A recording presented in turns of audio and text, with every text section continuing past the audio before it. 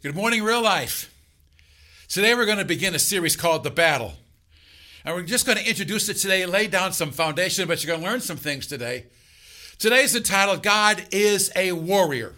There's a battle in heavens, and this is an invisible battle. There's a supernatural warfare going on all the time, all around us, 24/7. And this demands our undivided attention. At stake, your eternity. My eternity. Hey, everybody's got a goal. We're all going to heaven. So let's start here. What's your view of heaven? Maybe you're not even sure there is such a place. Or do you imagine dazzling light and streets of gold and pearly gates? That might be true, but that's not the complete picture. Everybody seems to have an idea of heaven, and everybody's going. You go to any funeral of anybody, well, they're in heaven now. Did you ever consider the biblical account? What is heaven? Or let me blow your mind. Did you consider multiple heavens? Does the word heaven represent multiple places? Are there actually levels of heaven? Does that surprise you? Now, first of all, I don't understand. Nobody can understand eternity. It's beyond our imagination. I think if anybody comes to you and says, I totally understood heaven and hell and all this, walk away from them. I don't totally understand it. No one can imagine. In fact, I can't even grasp eternity. I totally get finite. I understand start and stop. I can't wrap my mind around no stop. I can't wrap my mind around something that is eternal. So, what do we know? Well, we know this. You're eternal, whatever that is. You're a spirit housed in a body. Your body's not eternal. I'm a spirit. And when God created us, me and you, human beings, he breathed in us. That's critical. He didn't breathe in the animals, didn't breathe in the sheep, didn't breathe in the fish, didn't breathe in the clouds, didn't breathe in the trees. He breathed in us. His breath is eternal. So you are eternal. That spirit, the real you that's housed in a body, that's eternal. And once we end this earthly life and the real you is released from that body, your eternal destiny is fixed. The word even says there's a great gulf in between heaven and hell, and nobody goes back and forth. There's also a judgment. No, I can't explain all the nuances of the judgment, but I know there is one. Why? Well, because God promised it. Now, this judgment is not to judge who goes to heaven, who goes to hell. That's set at death. That's set. This judgment is where you will be in heaven or hell. We're talking about multiple destinations of hell, multiple destinations of heaven. I'm going to get into that in a minute. But this judgment deals with where you're going to be. What was our obedience to Christ? Does the word say this? Absolutely. Here's the promise of what we will receive in our eternity based on our life. 2 Corinthians 5:10. Please the Lord. That's good advice. I want to live my life that I please the Lord. Please the Lord so that, because all must stand before Christ and be judged, each one of us will receive what we have done in our body, whether it is good or bad, for all the things we've done in our earthly body. I will not have the same reward as St. Paul. And I really believe that my reward will exceed the thief on the cross. Somehow in our eternal state, whatever that is, I'm with you. Whatever that is, jealousy must not exist. Other side of the coin, someone who frankly was a good person. They were a good mother, a good father, a good provider, high morals, but never accepted Christ. Do not have the blood of Christ covering them. Their hell is going to be very different than someone like Hitler. Heaven and hell are not a single place, but multiple levels. Again, this is so frustrating for me. I'm trying to teach something I don't totally understand. I'm just trying to teach what the word says. So, where do you get the idea that heaven is not a single place, but multiple levels? Well, we're told in the Bible about a guy who went straight to the third level. He went to the third heaven. Does the Bible say that? Let me read it to you. 2 Corinthians chapter 12, beginning with the second verse. Paul says, I know a man who was taken up to the third heaven, 14 years ago. And I know this man was taken up by paradise. He heard things he's not able to explain, obviously, and no humans are allowed to tell. Theologians believe this man is himself, Paul. But there must be at least a third, maybe there's more, but we know there's at least a third heaven, and he defines it as paradise. He says what's there cannot be explained, cannot be uttered. It is so sacred, so holy, it cannot be repeated. Now, paradise in the Greek here is literally garden. It describes a garden of heaven. On the cross, this is where Jesus promised that thief. Luke 23:43. Jesus said to him, I tell you the truth, today you'll be with me in paradise. He's very specific. The book of Revelation, so much on heaven, so much on eternity, again, more than we can grasp, talks about mid-heavens. Well, if there's only one, there's no mid. There's levels. It talks about mid-heaven? Yeah. Revelation 8:13. And I looked. I heard an angel flying through mid-heaven, saying in a loud voice, Woe, woe to the inhabitants of the earth, because the remaining blast the trumpets of the three angels are about to sound. In that Greek, literally, it is mid-heaven, referring to a place in the middle of others. That term is repeated over and over and over in Revelation, in fact. Revelation 14:6. Then I saw an angel flying in mid-heaven, having everlasting gospel to preach to those who dwell on earth, to every nation, tribe, tongue, and people. Let's keep going. Revelations 19:7. I saw an angel standing in the sun, and he cried with a loud voice, saying to all the birds that fly now in mid-heaven, Come, gather together, the supper of the great God. So we know precisely there's at least a second heaven. Is that mid between first heaven, whatever that is, and third heaven, which we know is paradise? After paradise, are there more? We don't know. We don't. But the Bible talks about multiple places referring to heaven. And in this eternal sphere, you heard it talk a lot about angels. Let's take a second here. What are they? The term angel comes from the Greek angelos, which literally means messenger. So angels, therefore, are viewed as messenger. But not all angels are messengers. Archangels are a whole lot more than a messenger. Therefore, we understand they have various functions in this warfare story and warfare series. They are sent and designed by God's purposes. Scripture makes clear. There are a third of those angels that fell. We'll talk about that later. They are demons. A third of them fell when Satan rebelled and followed him. A third of what? We don't know how many angels there are. Billions, trillions, gazillions. Is that a word? We really don't know. But however multitude many, that maybe more than we could count, a third of them are involved in this warfare. On the other side, demons of the enemy. So, Gene, you figured it all out. No, I'm going to keep saying over and over and over. All we could do is what the word tells us and go from there. It's beyond our imagination. But we want to stay with what do we do know. These angels, demons continually clash. There is a war. This war is really defined very well for us all throughout the book of Daniel. We're going to get into that later, I promise. This is just the foundation. Kind of want to get you going here. But there is this inescapable fact. It is a scene of continued conflict. It's not confined to earth, but it goes in the invisible world.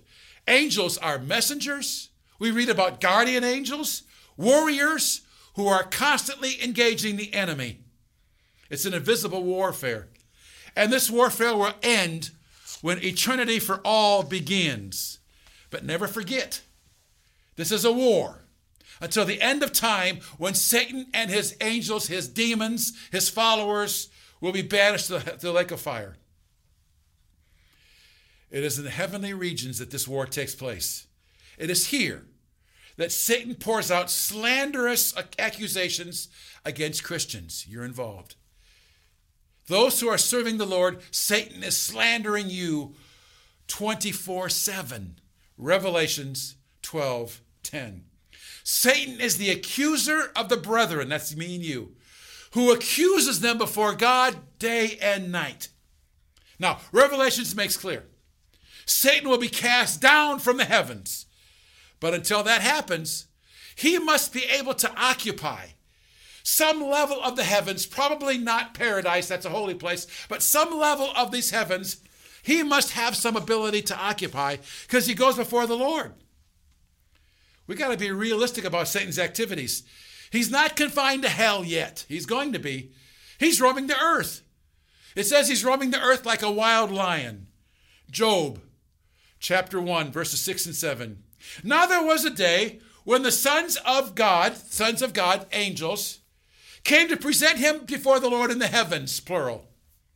And Satan came with them. Kind of mind-blowing, isn't it? So the Lord said to Satan, where have you come from? Satan answered the Lord, going to and fro from the earth, walking back and forth on it. This takes no convincing. Again, do we understand everything? I want to say it over and over and over. It's more than we can comprehend, but the Bible tells us some things. Life is a struggle, and we're surrounded by evil. The earth is Satan's. Wow. Back that up. All right. Read today's newspaper. Read tomorrow's newspaper. I'm a prophet. It's going to tell you about somebody who got murdered. We're living through a virus. Abortion clinics are wide open. Churches are closed. I'm not trying to get political, but how many symptoms do we need? The earth belongs to Satan. Let me nail this down. At the temptation of Jesus, Satan comes to Jesus. You ready for this? He says, the earth is mine, and I offer you all the kingdoms of the earth. All the kingdoms of the world, because the earth is mine. Remember that temptation? Jesus doesn't correct them. The earth belongs to Satan. So if you're serving Christ, you're in enemy territory. You're swimming upstream. If you want to float downstream, that's fine. But you may not be serving Christ. You're living in enemy territory here if you're serving Christ. Read tomorrow's paper. That's why the word says, don't ever stop meeting together. I can't wait till we meet together again. The word says you got to be together. You got to support one another because you're in a war and you're in enemy territory. The world belongs to Satan, and he's told it to Christ. It is mine. I'll offer you every kingdom of the world. Jesus doesn't correct him at this point because it's true. See, too many of us accept things as a fact without raising questions. Why do we have all the conflict in the world? Why do we have all the hatred in the world? Why is half the world starving today? Because the world belongs to Satan. We've accepted something as normal that we shouldn't. And so now, living in enemy territory, the word makes clear. If you serve Christ, you are a spiritual soldier. This is not just for those exceptional followers. Every single one of us must be prepared for warfare in the spiritual realm. 2 Corinthians chapter 10, let me read verses 3 to 5. For we live in the world. We do not wage war like the world does. The weapons we fight are not weapons of the world. On the contrary, they have divine power to demolish strongholds. We'll get into strongholds, I promise. There's a lot here. We demolish arguments, every pretension that sets itself up against the knowledge of God. We take captive every thought. We take captive everything around us and make it obedient to Christ. Paul is speaking to all followers. That's me and you.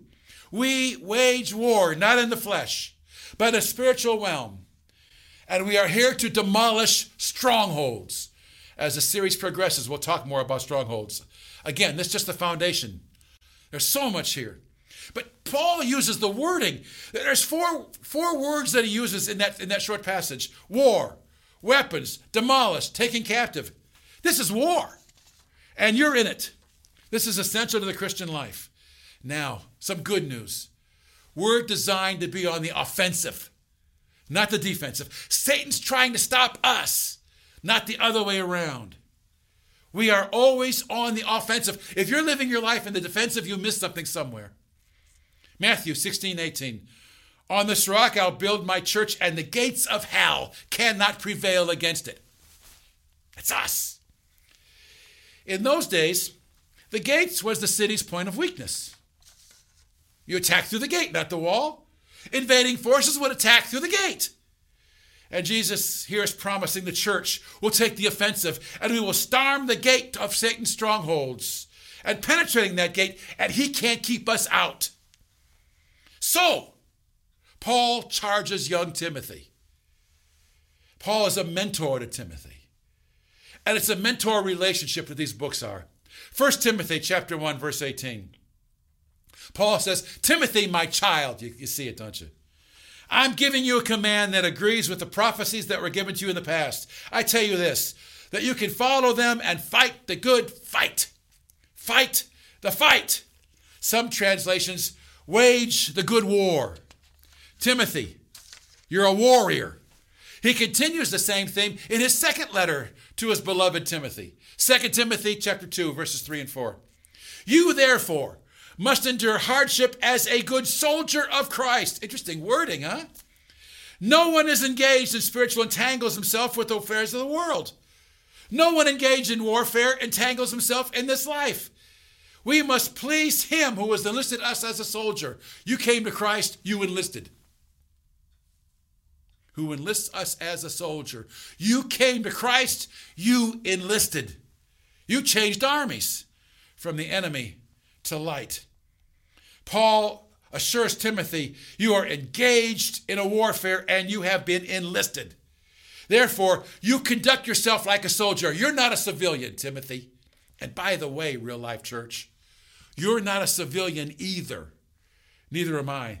We can't live like civilians as we're soldiers. Paul is driving this home. You can't live like other people. You have a special calling. You have a unique responsibility. You have a unique gift. You're set apart. You're a follower of Christ, and you're at war. Ephesians 6:12.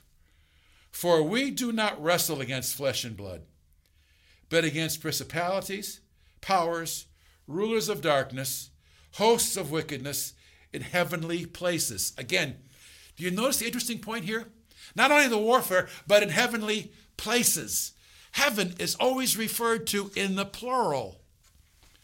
Paul would have seen the days of the Olympics. He was into that stuff. The dominant thing of the Olympics of those days were, of course, not just the speed, but the wrestlers. Wrestlers involve the entire person. It will drain you. Here he says, we're not wrestling against another person. We're wrestling against spiritual beings who are not limited to earth, but extended into the heavenlies, plural. That's the Christian life. Christian life isn't harpsichords and tulips. If you're committed, warfare has got to be part of your entire spiritual experience. It's as if our true government, the government of God, is at war. So we're at war.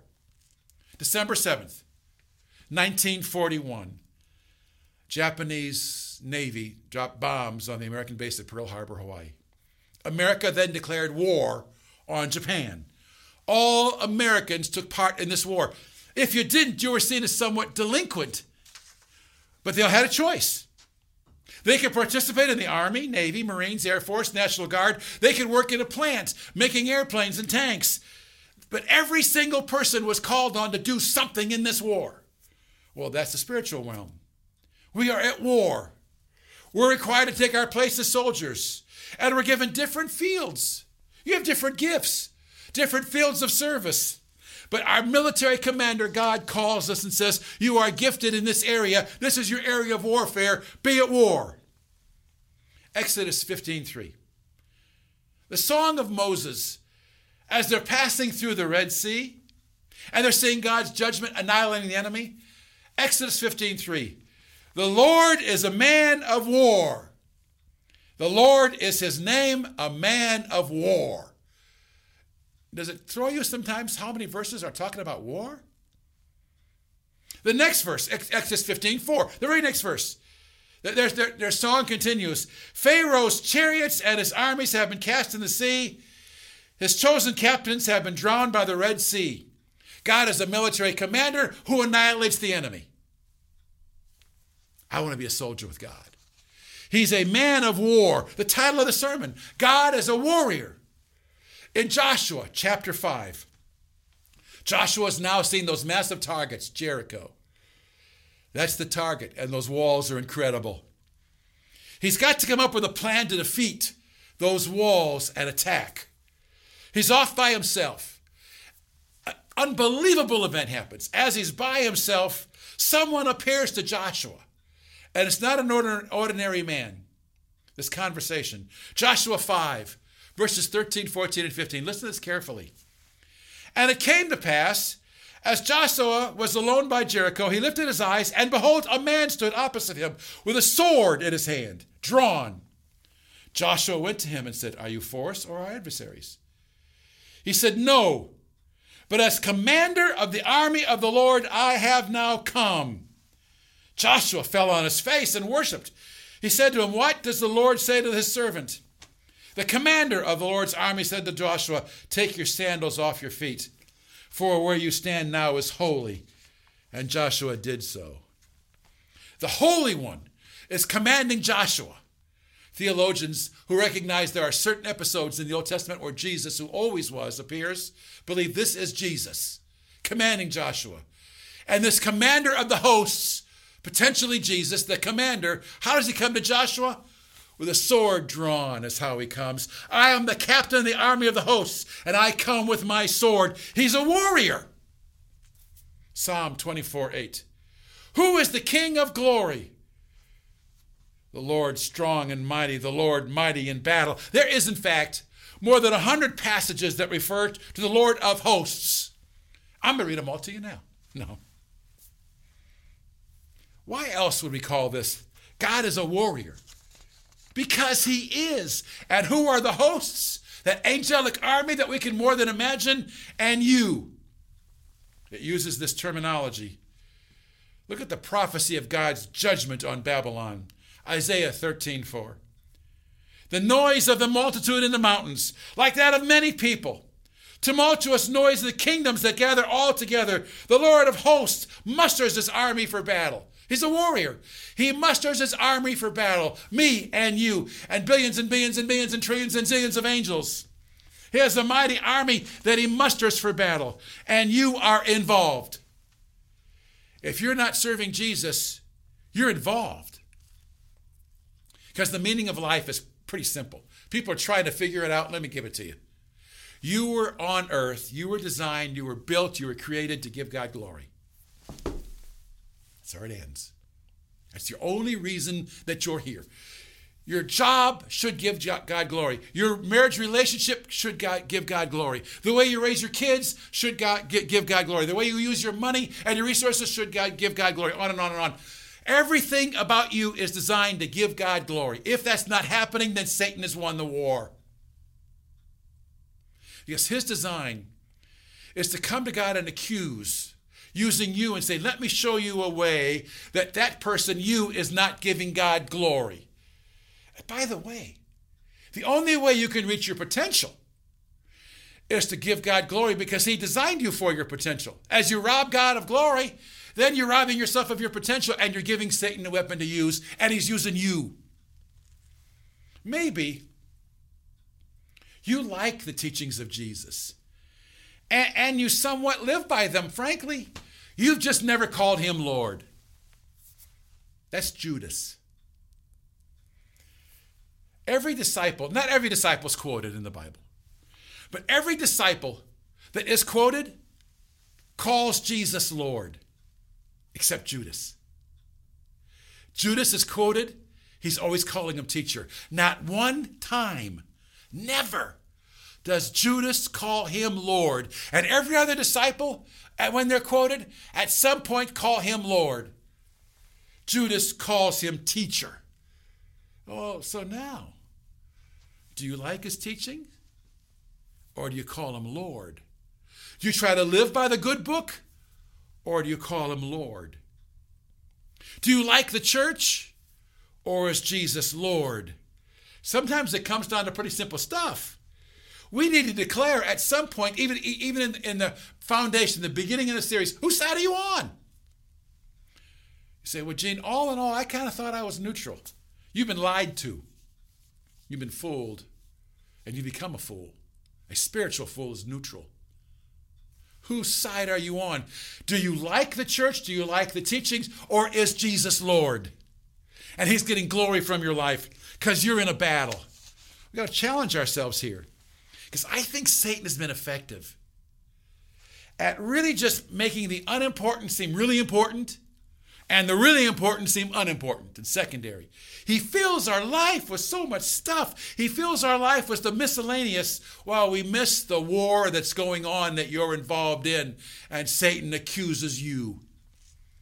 I invite you now by a computer to finally say Jesus is Lord. Maybe you've been part of real life for a long time. That's great. Maybe you're just kind of beginning to watch. Welcome. We're glad to have you. No matter where you are on some walk, have you ever said, Jesus in heaven, be my Lord? I want to have prayer with you right now. Father, I pray for your presence, your spirit to be in these homes. May they realize this is a sacred time right now. And God in heaven, I've called myself a Christian, but I'm not sure you've been Lord. I've been as good as Judas. I really like you. I've been as good as Judas. I declare you are my teacher. But I've never surrendered all of me. God in heaven, forgive me. I want to be a soldier in your host. Where I have sinned, forgive me, that I might know you and declare Jesus is Lord. Amen. Next week, every soldier has the right to know how this thing began. Where did this war begin? How did it begin? What caused Satan to flip? And how did he talk all those other angels to flipping? How did the war begin? Every soldier's got to know that. We rallied around Pearl Harbor because we know how it began. Next week, I want to lay out, how did this thing begin in the heavens? And by the way, how did it come down to us? How did we get involved? How the war began and how the human race entered in. It's important to know if you're going to fight the war. Thank you for worshiping with us, and may God bless you.